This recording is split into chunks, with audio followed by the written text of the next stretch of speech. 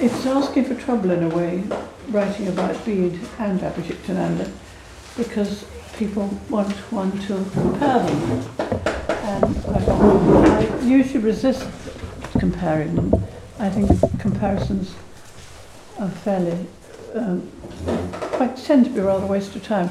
But there are some interesting comparisons. And I just sort of suddenly thought on the way up here that rather than continually resist the comparisons, which I tend to do, whether I should sort of open the gates for you to make comparisons as you, because some of you were here last week, weren't you?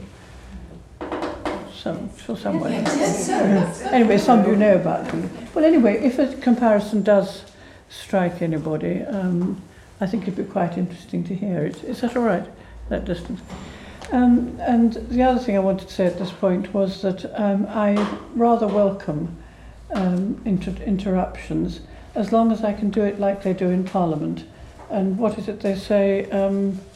I give way, or I'll give way in a moment, or I don't give way. So if anybody suddenly feels something arising out of what I've just said, that'd be great, just chip in. Yeah. But there's a curious sense in which I feel I shouldn't have written about Abhishiktananda, I shouldn't be talking about him. I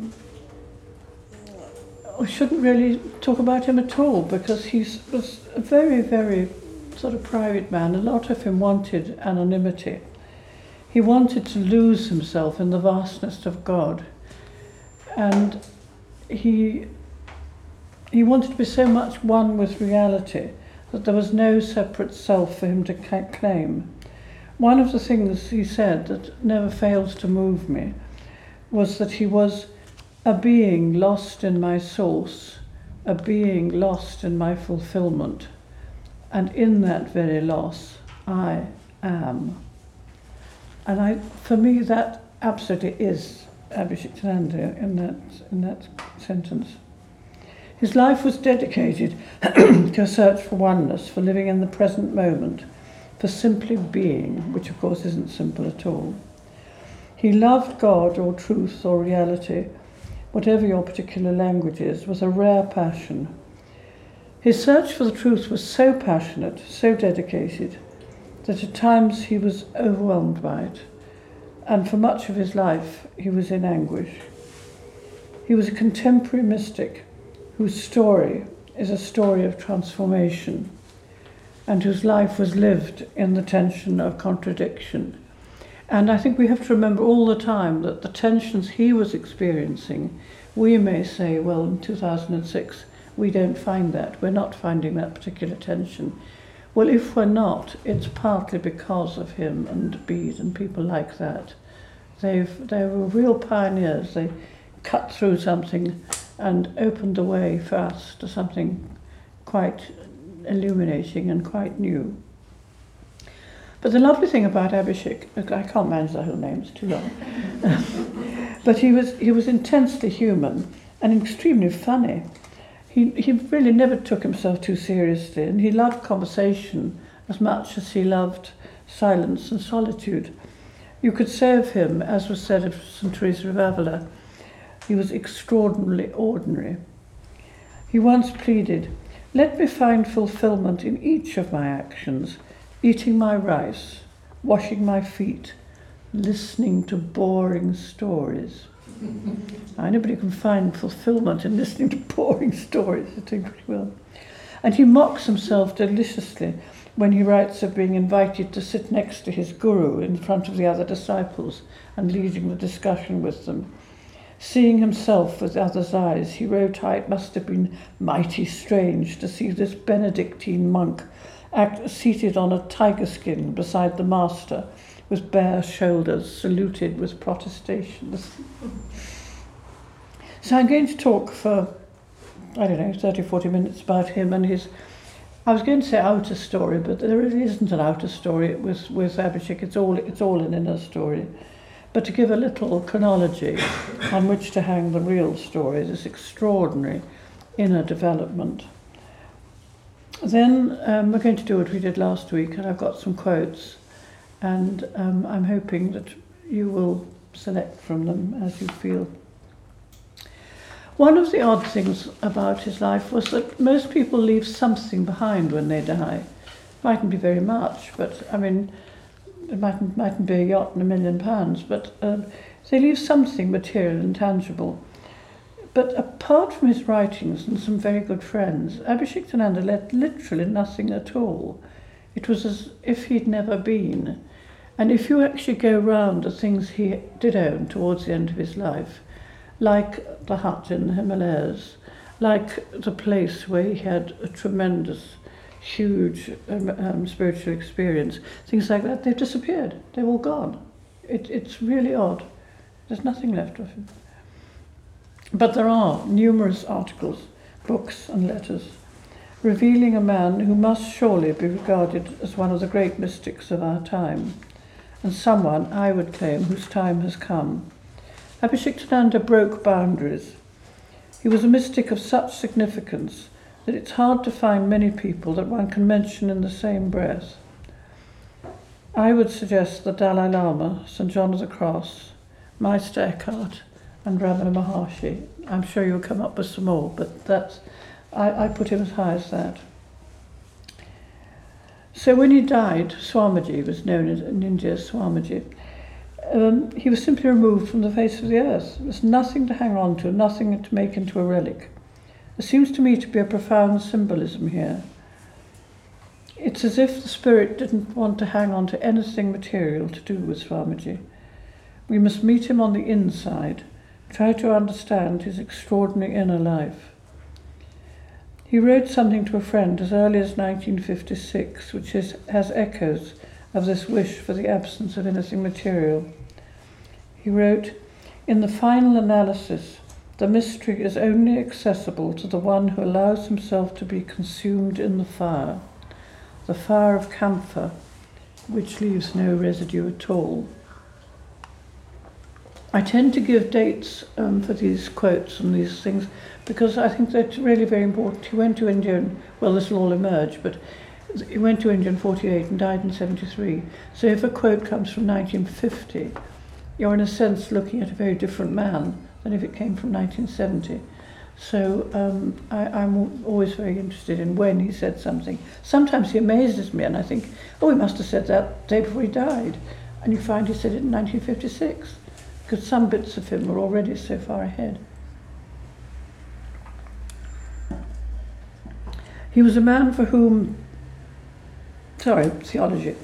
Yes, Abhishiktananda was a good theologian and he was respected by theologians. But we shouldn't, I don't think, consider him as a theologian because theology is from the outside looking in and Swamiji was on the inside looking out. Always he put experience first. Everything was on the touchstone of experience. And he only valued theology to the extent that it expresses experience and gives it a context.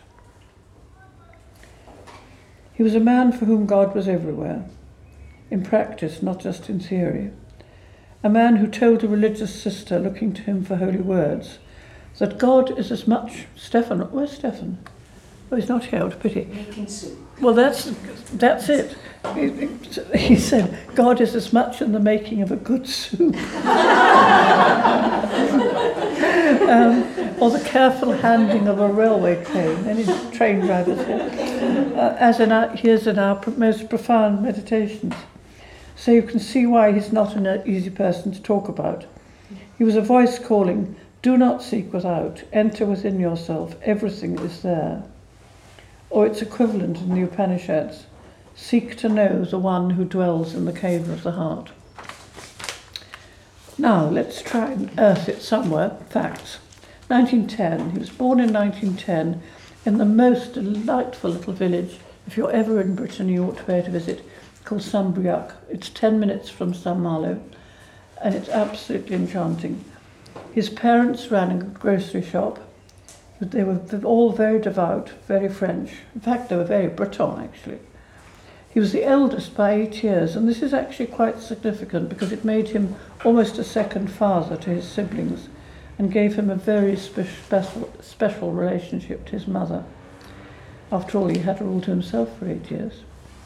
He was also a very practical man, which somehow one doesn't expect, but maybe partly thrust on an elder, I'm not sure. He was a brilliant student. In 1929, he became a Benedictine monk at the monastery of Kerguelen in South Brittany.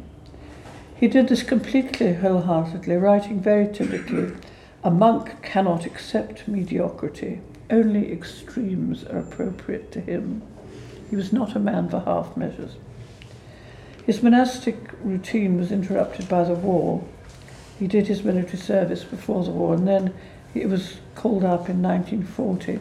He was actually captured, and for about two days, I think. His unit was surrounded by German troops, and he managed to escape. The practical side became unuseful. He managed to escape before the names were taken, and he somehow managed to borrow a bike and rode back to Saint-Briac to his parents. I suppose it isn't really funny, but it always amuses me, that story. The idea of a monk sort of suddenly escaping from the Germans in the middle of Brittany. On his return to the monastery, he was made ceremoniaire, which is as a monk in charge of the liturgy. It's considered one of the most important parts. And remember, this is 1930s, early 30s, long before Second Vatican Council. Everything very, very strict and punctilious. And I've been to a mass there. Even now, it's still quite strict there. But what it must have been like. And Abhishek was considered very, very punctilious, and everything had to be spick and span, as he said. Yes. Could you tell us what his name was? Oh, what a good question. Yes, it wasn't Abhishiktananda at all. And it's hard to imagine this Breton boy. I'm sorry, I should have said you, thank you very much. I did actually say, but rather fleetingly. He was born Henri Lesaux, Lesaux. Henri Lesaux. And I've seen vans in France. They seem to be to do with garages nowadays, the Lesaux vans.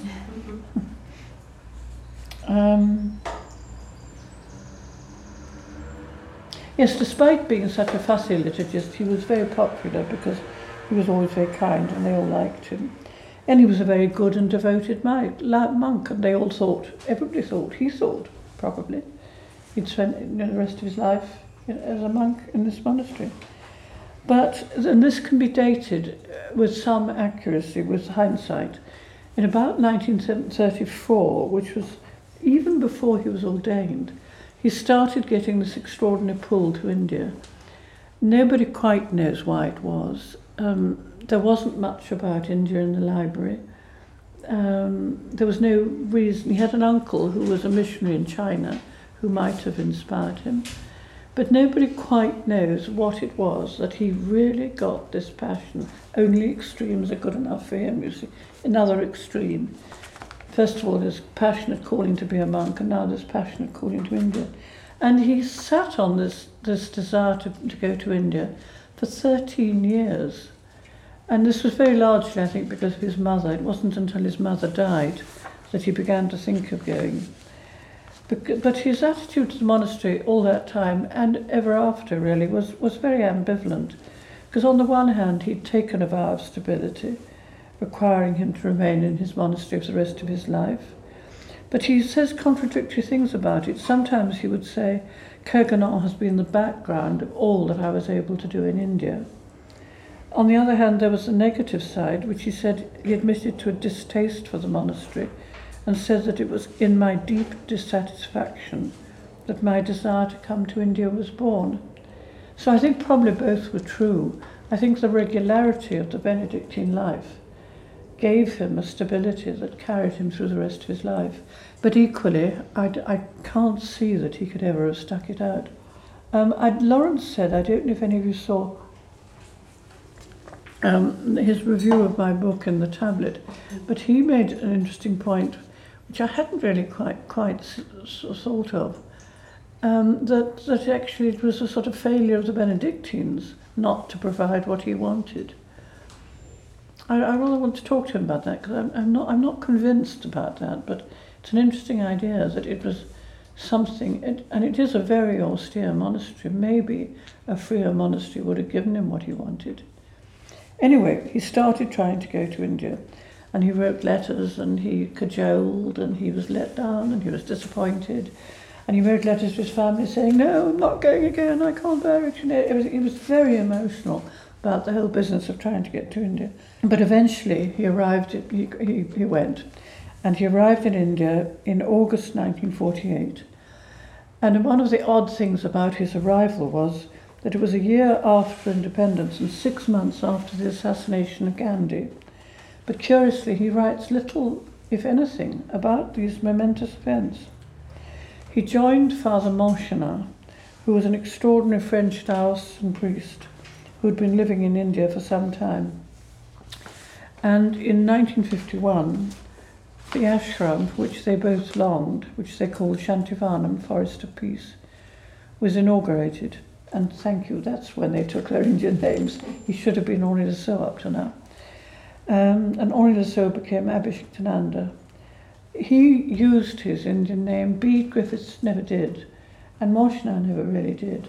I think maybe it's a measure of just how Indian Abhishek became, that he never used Henri de Sceaux again. For the next 18 years he lived in Shantivanam, or perhaps it'd be truer to say that Shantivanam was his base, for he spent much of his time wandering around India, wanting to experience the country and its spirituality for himself. He was not content to read about it or even just to talk about it. Once again, experience. So he experienced every aspect. He went into the temples, had a guru, went on pilgrimage. I don't think there was a dimension of Indian life he didn't put some exploration into. The more I study Abhishiktananda, the more I wonder exactly when he started losing interest in Shantivanam. For lose interest he most certainly did. Somehow the spark never really seems to be lit, even in the early days. There was a problem with his relationship with Monchenat.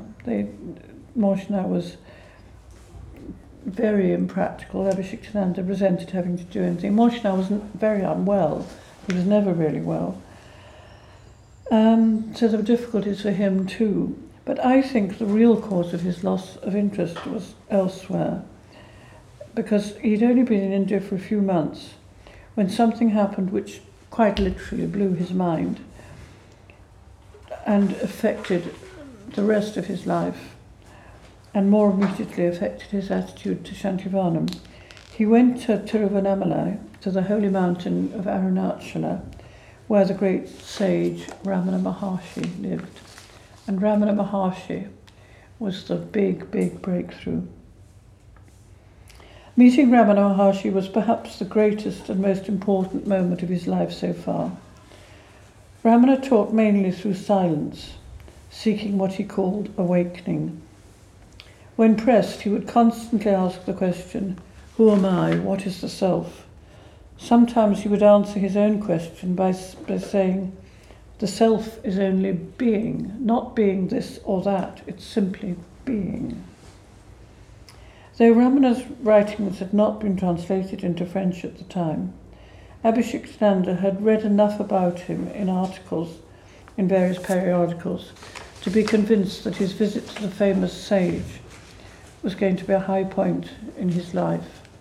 He really thought this was going to be it. You have to remember with Abhishek, he was looking for awakening, looking for enlightenment, whatever word you like to use, really all his life.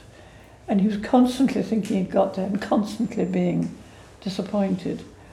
And on this occasion, he didn't get anywhere at all. He found it very flat.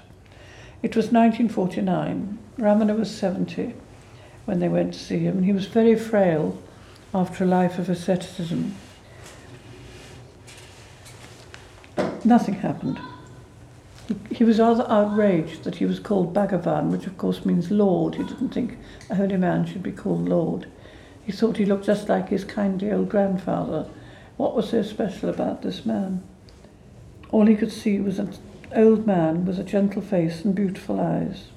All through the meal which followed, the darshan, Abhishiktananda couldn't take his eyes off him. He watched him eat the same food as them, use his fingers just as they did, occasionally talk as they did.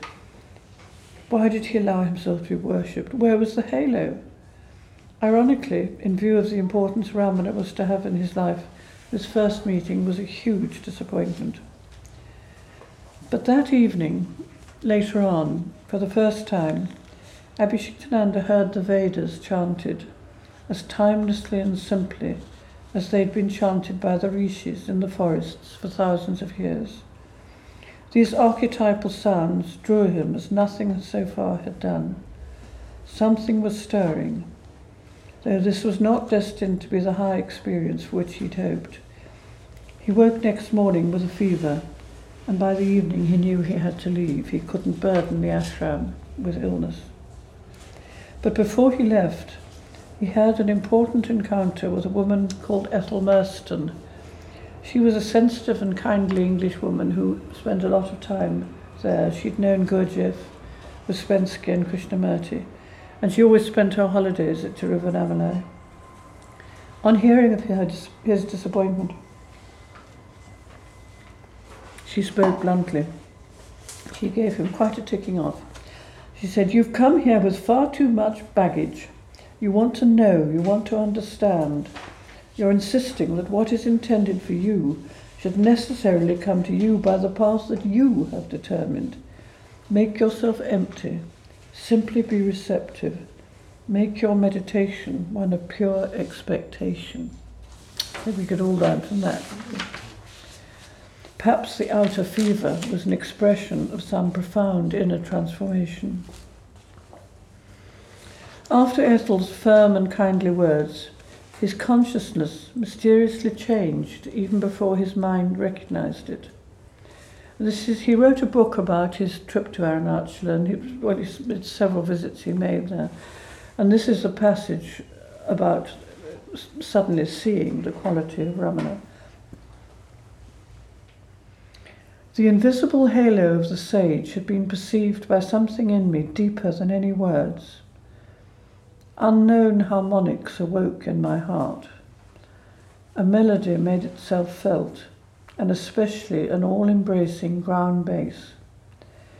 In the sage of Arunachala of our own time, I discerned the unique sage of the eternal India, the unbroken succession of her sages, her ascetics, her seers. It was as if the very soul of India penetrated to the very depths of my own soul and held mysterious communion with it. It was a call which pierced through everything, tore it apart, and opened a mighty abyss. 6 months later, he returned, now released from Western clothes and comfortable in the kavi, the 2 strips of orange cloth, only to find Ramana very ill with a tumour on his arm and unable to see anyone but his medical helpers. There's a lovely story about Ramana at that stage. I don't know if you've heard it. Apparently they were dressing with his tumour on his arm, without anaesthetic or anything like that, and it was very painful. And somebody said to him, how can you bear it? Isn't it incredibly painful?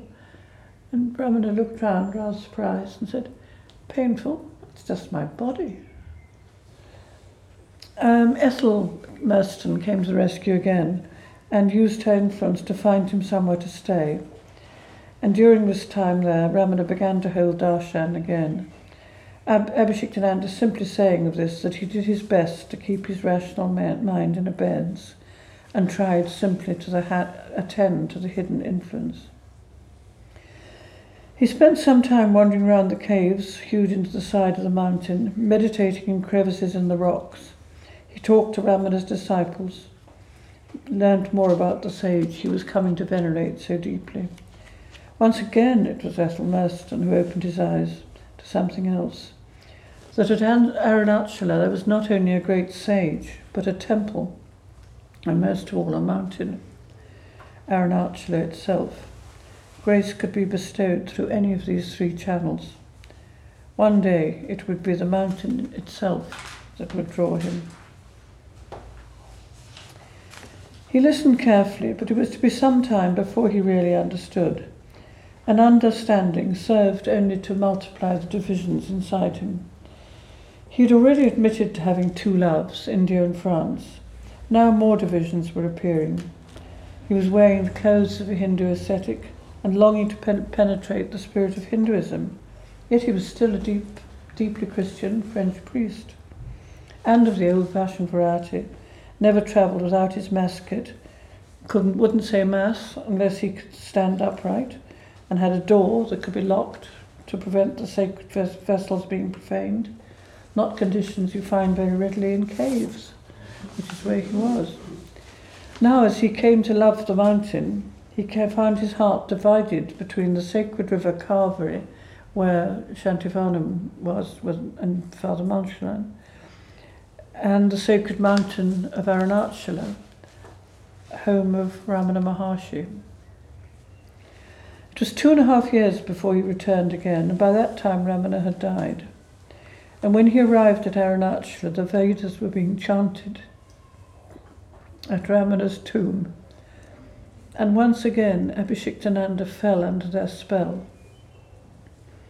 Even more significantly, he discovered that there were hermitages scattered round the mountainside, and a Brahmin who looked after the visitors told Abhishiktananda there was an empty cave overlooking the temple, and that he was welcome to settle there.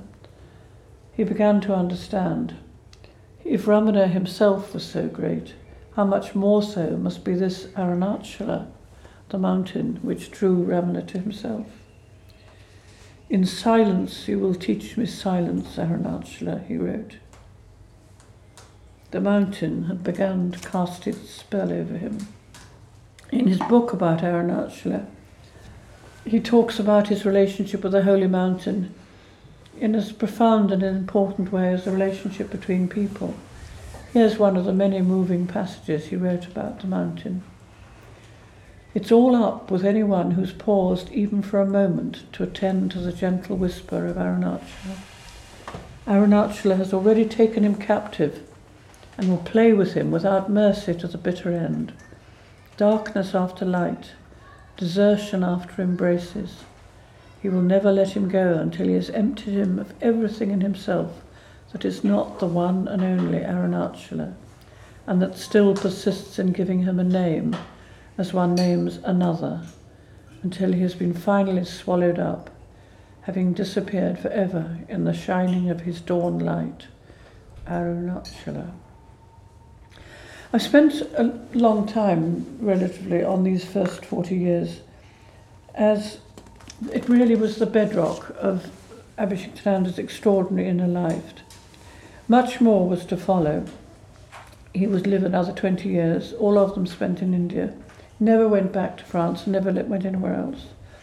All that time working out the implications of his experiences, most of all, trying to reconcile the Christian faith from which he never wavered with the bliss and peace of Advaita. He once wrote, "I'm like someone who has one foot on one side of the gulf and the other on the other side. I would like to throw a bridge across, but do not know where to fasten it. The walls are so smooth." He also did have a very eventful outer life, travelling widely all over India. He made numerous friends. He wrote 12 books, many articles, thousands of letters. His spiritual diary is one of the most extraordinary documents I've ever read. I mean, you sell it here, don't you? Yeah. Well, I really... think we do, actually. We've got a life told through his letters. Sorry? A life told through his letters. Yes, that's good. Well, that's very important too. But the one we haven't got. Have you not got Descent to... Ascent to the depth of the heart? No. Descent to the Depths of the Heart? No, we don't have it. We should do. You should get it, yes. It really is. It's. I have to admit, when I was researching this, and Murray Rogers, who was a great friend of Abhishiktananda's and lives in Oxford and helped me a lot, hugely. And I remember ringing him up when I started reading the diary in floods of tears. And I said, I can't write this book. I can't understand a word of it. I mean, it was so... It's a different language. And Murray wonderfully said, "It would be very odd if you could," he said. Which was such a relief, though. And eventually, by just reading and reading and reading, came to understand a little bit. Shirley, quite apart from you not understanding, did he wrote in French, didn't he? Or Yes, but they've been translated. everything was Yeah. in French. He Yeah. never wrote anything. Oh, in English. some things were in English. He wrote some things in English, actually. It's quite odd that. It always surprises me, because his English wasn't that wonderful. But, I mean, I can't tell you offhand exactly which was which, but Abhishiktananda, for instance, came out first in French and was then translated and revised by him. That was quite a crucial story, because he tended to change his mind about books, you see, about what he thought, you know. So Abhishiktananda is a good example of a book. By the time he'd got to the publishers, he'd moved on and he didn't think that anymore. So when they wanted to translate it, he was frantically trying to revise it and take out the triumphalist Christian bits that he no longer believed, you know. Prayer was written first in English. In English? Sorry, in French. But there were one or two that were written in English, and it always surprises me too. But I think they're nearly all available. There's some of the essays are not. And of course there's that incredible thing, Gohantara, which was the great work of his early years, which was refused by the Paris censor. It was too much for them, and they wouldn't let it be printed. No imprimatur. There are one or two chapters printed still in French, but if anybody wants a job, translate the chapters on Gohantara. So, where have I got to? There's thousands of letters in his diaries, yes, that's right.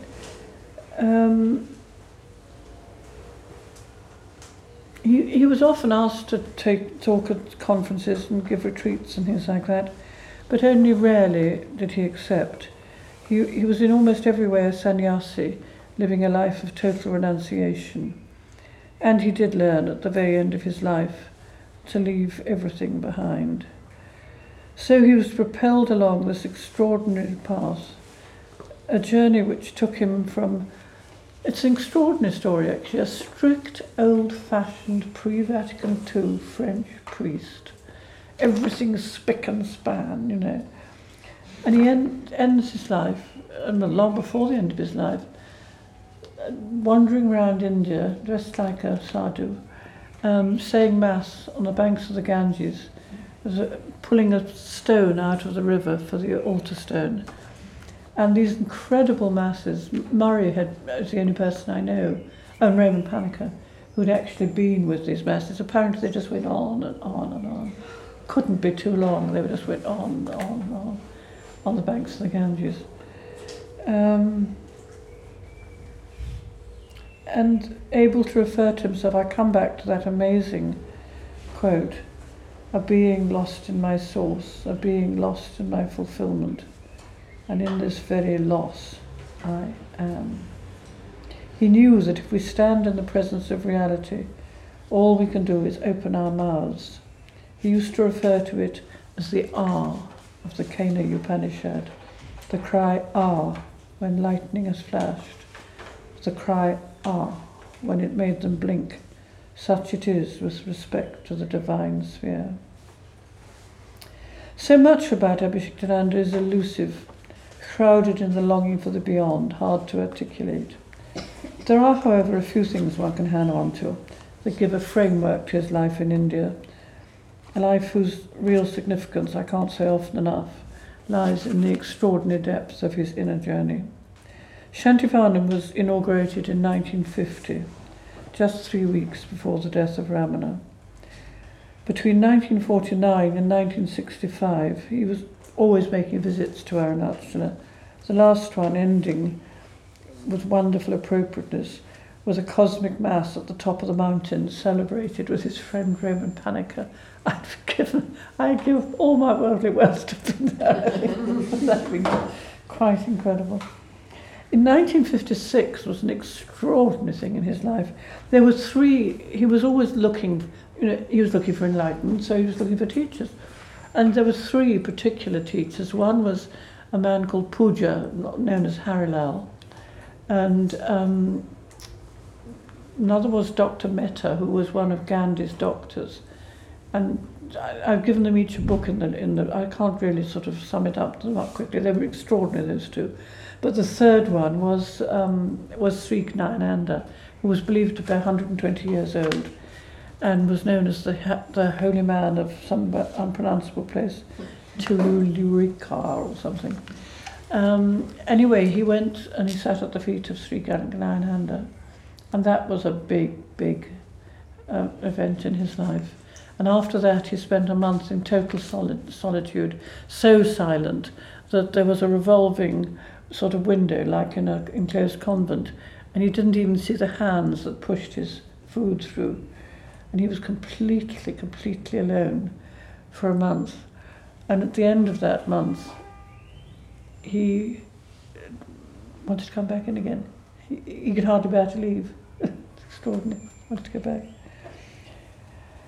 In 1959, trying to give you some dates, just in case, he went to the Himalayas the first time.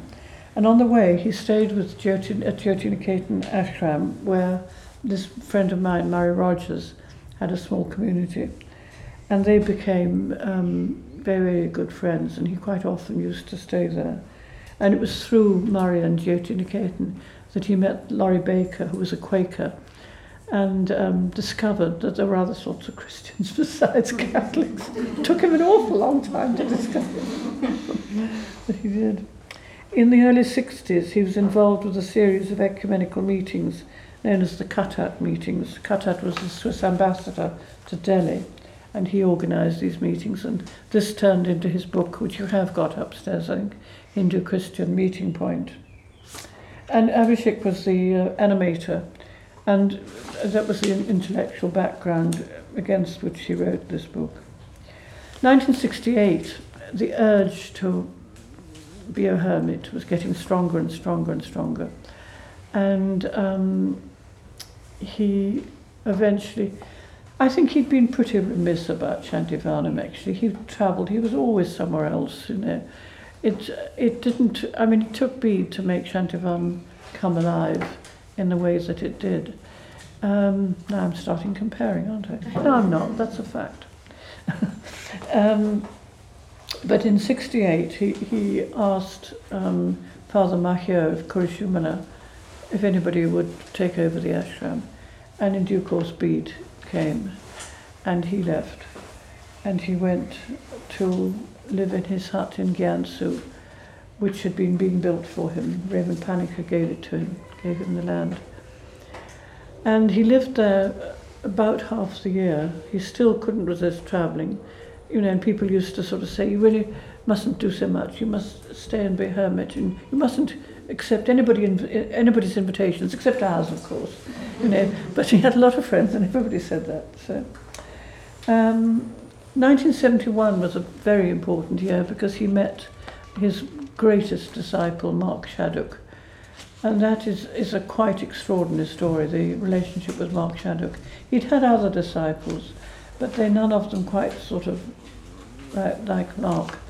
Mark was quite extraordinary, and to give you an idea of how extraordinary that relationship was, a friend of mine was reading my book about Abhishek with great enjoyment and ringing me up every other day to tell me where he'd got to and how he was enjoying it and that sort of thing. And then suddenly there was silence. Oh dear, didn't like it anymore. And so I didn't sort of force the pace, you know, I waited to hear from him. And about 2 months later, we were in touch about something else. I said, what happened? You didn't like it then, did you? That relationship with Mark. Couldn't take it. He broke all the boundaries. Now, this man's wife is a psychotherapist. And I thought this was very interesting. And I said, but that's the language of psychotherapy. You don't have boundaries with a relationship with God, do you? And he sort of agreed that this was the language of psychotherapy, but he couldn't take it. It was too much. It's quite extraordinary, actually, the whole relationship. But and a lot of questions are still being asked about Mark and whether he treated him properly, because Mark, in fact, disappeared. And nobody to this day knows whether he's alive or dead or where he is. Are there any suppositions as to what might have happened? I was intrigued Yes, by it. well, he threw himself in the Ganges is I think is the most sort of, I was going to say popular, doesn't sound quite right, but yeah. I mean, it is possible that he became such a complete Swami that he just disappeared. But no, I mean, people have literally been hunting for him, sort of Mark Hunt. Excuse me, sorry. Did they ever publish his diaries? Because in your book you say Yes. that are his diaries now published. They're going to be published quite soon, I think. There's a tremendous row going on, difficulties about ownership, because he left them to one person who gave them to another. And Raymond Paniker is the great authority and theologically and as his friend as well. Yeah. I think in the end, Raymond has been responsible for them. Because it was the woman that... I did manage to quote a bit. You did mention in your book, yes. you quoted from it, you said you'd seen a page, but they were not yet published. That's right. They had been given to one of his disciples, a woman disciple. Yeah. She the other claimant. Well, to be honest, I don't know exactly what's going on, but I think whatever it is, they've worked it out, Right. and they are going to be published. Very interesting, this. 1973, he had a heart attack, and he described this as the greatest moment of his life, the moment when he really understood. He was in a street in Rishikesh when it happened, and this is what he wrote to his sister in France. It was a marvellous spiritual experience, the discovery that awakening has nothing to do with any situation, even so-called life or so-called death. One is awake, and that is all. While I was walking on the sidewalk, on the frontier of the two worlds, I was magnificently calm, for I am, no matter in what world. I've found the Grail, and this extra lease of life, for such it is, can only be used for living and sharing this discovery. He was transformed. It was the moment when the lightning struck him, and he died to everything as never before. The mist fell from his eyes, and he was able to answer the question he'd asked ever since that day nearly 25 years earlier, when he'd first asked, "Who am I?" 5 months later, on December the 7th, 1973, he died. So he only had 5 months of living that extraordinary experience that he'd spent his life looking for. You get Beat Griffiths after his stroke had a wonderful experience, didn't he? Sorry, can someone... I'm sorry, Beat Griffiths after. Yes, I yes. mean, he got this total love. That's didn't he, right. after that? And I've often, that's a point of comparison, I quite agree, that whereas Bede had this stroke and the experience of total love, very similar in some ways, also through illness. But Bede got better, and he had 2 years to go around the world and all that. Abhishek never did get better. He went into a nursing home and didn't really leave it. But yes, the comparison is quite extraordinary, isn't it? Absolutely extraordinary. I've written a rather odd line here, which I hope I can justify. I said, you can hardly say anything about Swamiji without having to contradict it. He was less and less interested in trying to found anything or form anything. He became content not even to know where he was going. He was always on the move. He didn't really belong anywhere. He was a real nomad. He had this hut in the Himalayas, the indoor nursing home where he died, Shantivanam, but they were all bases from which to wander. He was hungry for beyond. He would never settle down. For many years he wasn't a man of peace, but a man living through extreme tensions. He knew Advaita. I think I haven't properly talked about Advaita. Is anybody not happy about the word Advaita? Advaita is 2 Sanskrit words, not, and Dvaita, two. It simply means not two, non-duality. Sorry about that. But he knew that Advaita was true.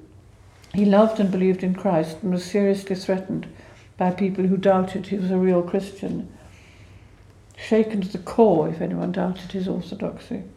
He wanted Roman Catholics to know he was a real Roman Catholic. How could he reconcile the two? That was the great tension of much of his life, causing him real anguish and suffering. He remained a priest and he remained a Benedictine monk, but he was a long way from the average expectations of a Catholic priest. He was beyond all structures, yet he remained a disciple of Jesus. The level of knowing beyond any words. In the end, even the Mass became unimportant. He could celebrate or not. Everything was of the divine, so it didn't really matter. But when he did say Mass, as I was saying earlier, they were momentous occasions.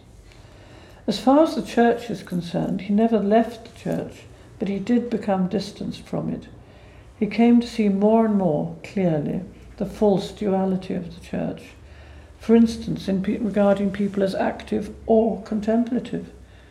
I mean, John Main people more than anybody don't fall into that trap, do they? You could be active and contemplative. Duality simply didn't exist for him. He couldn't make distinctions. He couldn't insist on keeping Christianity separate and on top, or claim that Christian mysticism took people further. But one distinction he did make, and that was between being and doing. That was a constant. He was very at home with utterly secular people, delighted when one of his nieces who came out to see him in India and went back saying, "My uncle's a hippie." He loved that. At Kurganol, he was content to be the monk who was always the one to be put in charge of practical affairs. In India, one of his funny little bits of practicality is he would put his communion wine in an old toothpaste tube so as not to offend the Hindus, because wine wasn't allowed into the temples, and so he put it in a toothpaste tube. He was a man of the world in some ways. If you met him, his laughter, his readiness to argue, his seriousness, his interest in what people were eating, what should be done about the beggars, what was going on. He was a sort of French Ramana. He also felt the loneliness of the prophet. He was uneasy except with people who have an intuition of what he called this transcendent level. He wanted to invite people to make this experience their own. It was experience he valued. He once said he only needed theologians to interpret what was happening to him. Most of all, he wanted simply to be. As he wrote to Raymond Panica, to do what? I'm not here to do anything, but simply to be. I want to spend just the last few minutes. I've got some quotes again, which I rather think we might like to read in a slightly different way, because whereas the bead bits were quite long and often quite reasoned sort of thoughts, these are more sort of like, almost like expostulations and sort of utterings in spite of himself. And I don't know if you'd like to do it like a Lectio Divina, do you think? In the same way that Marianne, if Marianne's got copies. I've got one, thank you. Yes, yes, thank you. Yeah, if you would, thank you. To choose one that appeals to you, and we'll do this after the soup break, and just say it, read it, and then make your own. What I wondered is, Kim, do you think that would work as a sort of compromise Lectio Divina, in the sense that the person who chooses and reads has the first reaction quite to themselves and uninterrupted, but that after that's been really heard, then people are free to come in, sort of compromise. Is that okay? And I was just going to say a few words about some of the categories that I've got there. I think you'll find quite a lot about being, with some of which I've said. His emphasis, his longing is simply to be. He felt India helped him simply to be, to learn that being is the most intense form of action. He wrote to a friend that the Ganga is there and I'm learning simply to gaze at it. The simple act of looking, just gazing, with no further thought of the one who is looking, or the look itself, or what is looked at. It's so difficult for our Western mentality. And then, just before he died, he said, "My work is to be. The really important times in my life are when I simply am." I don't think these ones are there. I'm not. well, the really important times in my life are when I simply am established within. And then this wonderful one, which I'm always tempted, if I know a friend of mine is dying, I'm always tempted to send this, but I'm never quite sure if it's all right. But he said, when he was dying himself, he said, "And then the Lord takes you seriously, removes every fine thought, and leaves you there, capable of nothing more than simply being there." Living in the present moment is, of course, very close to being. He was absolutely convinced he would have loved The Power of Now by Eckhart Tolle, I'm sure he would. He was convinced the only reality was now. And rather like an earlier quote I read, he said, "The moment when I drink my soup or wash my feet, just as much as when I pray or nestle close to the Lord." And he once said he only had one sermon: realize what you are at this very moment. Lots been said and written about Advaita, but I think we can restrict ourselves to the basic understanding of the word, meaning non-duality, not two. But his struggle to reconcile Advaita with Christianity was really terrifying. It was as if there were two men in the depths of me, he said. How could he reconcile the uniqueness of Christianity with the absoluteness of the Advaitic experience? Only by finding a sense of Christ beyond all forms, an Advaita which was not opposed to Christianity, or if you like, a Christian Advaita, though some people don't like that expression. It's a bit like climbing a mountain. You reach a glorious summit and you think you've got to the top. You thought he'd understood, and then you only to find greater heights ahead of him, and he looks back and, "Last year I thought I understood. I didn't, I still don't." And sometimes it would suddenly appear to be quite simple, and he would write something like, "For every exchange, every kiss is the mystery of the not two." Or by observing that Jesus lived this non-duality simply by gazing like a child at his Abba. We're talking about a journey to the depths of the soul and beyond, where dualism cannot live, and where there is only God. Silence. He knew that the essential thing was to maintain interior silence, something he said he found difficult, but which, given what people who knew him say about his radiant presence, he must have learnt in the end. He knew too that silence can be dangerous if one becomes attached to it. The really important thing is beyond silence, but it only can be reached through silence. The great silence itself, in which God himself is not the negation of thought, it is its transcendence. I heard a wonderful story about Abhishiktananda silence. Somebody met actually my publisher in America and said, Abhishiktananda. He said, "There's a man who can talk 24 hours a day about silence." He was also gloriously ambivalent about solitude. He loved it and needed it, yet he was very aware of how difficult it is.